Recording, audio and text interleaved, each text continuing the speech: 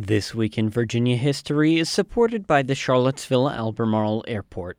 For nearly 70 years, CHO has served travelers in Central Virginia. CHO, close, convenient, connected. This week in 1917, Henry Schrady agreed to sculpt Charlottesville's Robert E. Lee statue. You're listening to This Week in Virginia History. I'm Nathan Moore. A century ago, the so-called City Beautiful movement was all the rage. The goal was to make cities nice-looking, with parks and monuments to bygone eras. Here in Charlottesville, stockbroker and philanthropist Paul McIntyre took up the beautification mantle. He donated land for public parks, the first being Lee Park on Market Street. His vision was for a whites-only space with a larger-than-life equestrian statue of Robert E. Lee at the center. But he needed a sculptor for the project.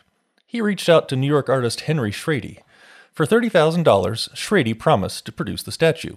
For reference, that'd be more than $600,000 in today's money.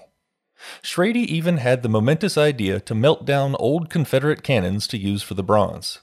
Alas, those artillery pieces were pretty rare, so none ever made it into the statue. Schrady took a leisurely pace with his artistic endeavors.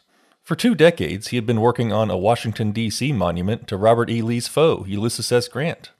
McIntyre waited and waited for his Lee tribute, but he never got it, at least not from Schrady. 5 years into the project, Schrady suddenly died. But McIntyre still needed a statue for the center of the park, so he snagged Italian artist Leo Lentelli to complete Schrady's design. 2 years later, the Lee statue was done. It was installed in the park in 1924, during the low point of race relations in America. The monument ostensibly served as a memorial to the Confederacy's war veterans, but it also sent messages of intimidation, exclusion, and hostility to Charlottesville's African Americans. Although Schrady didn't live to see the completed monument, his contribution was noted on a plaque on the statue. It simply reads, "Conceived by Schrady."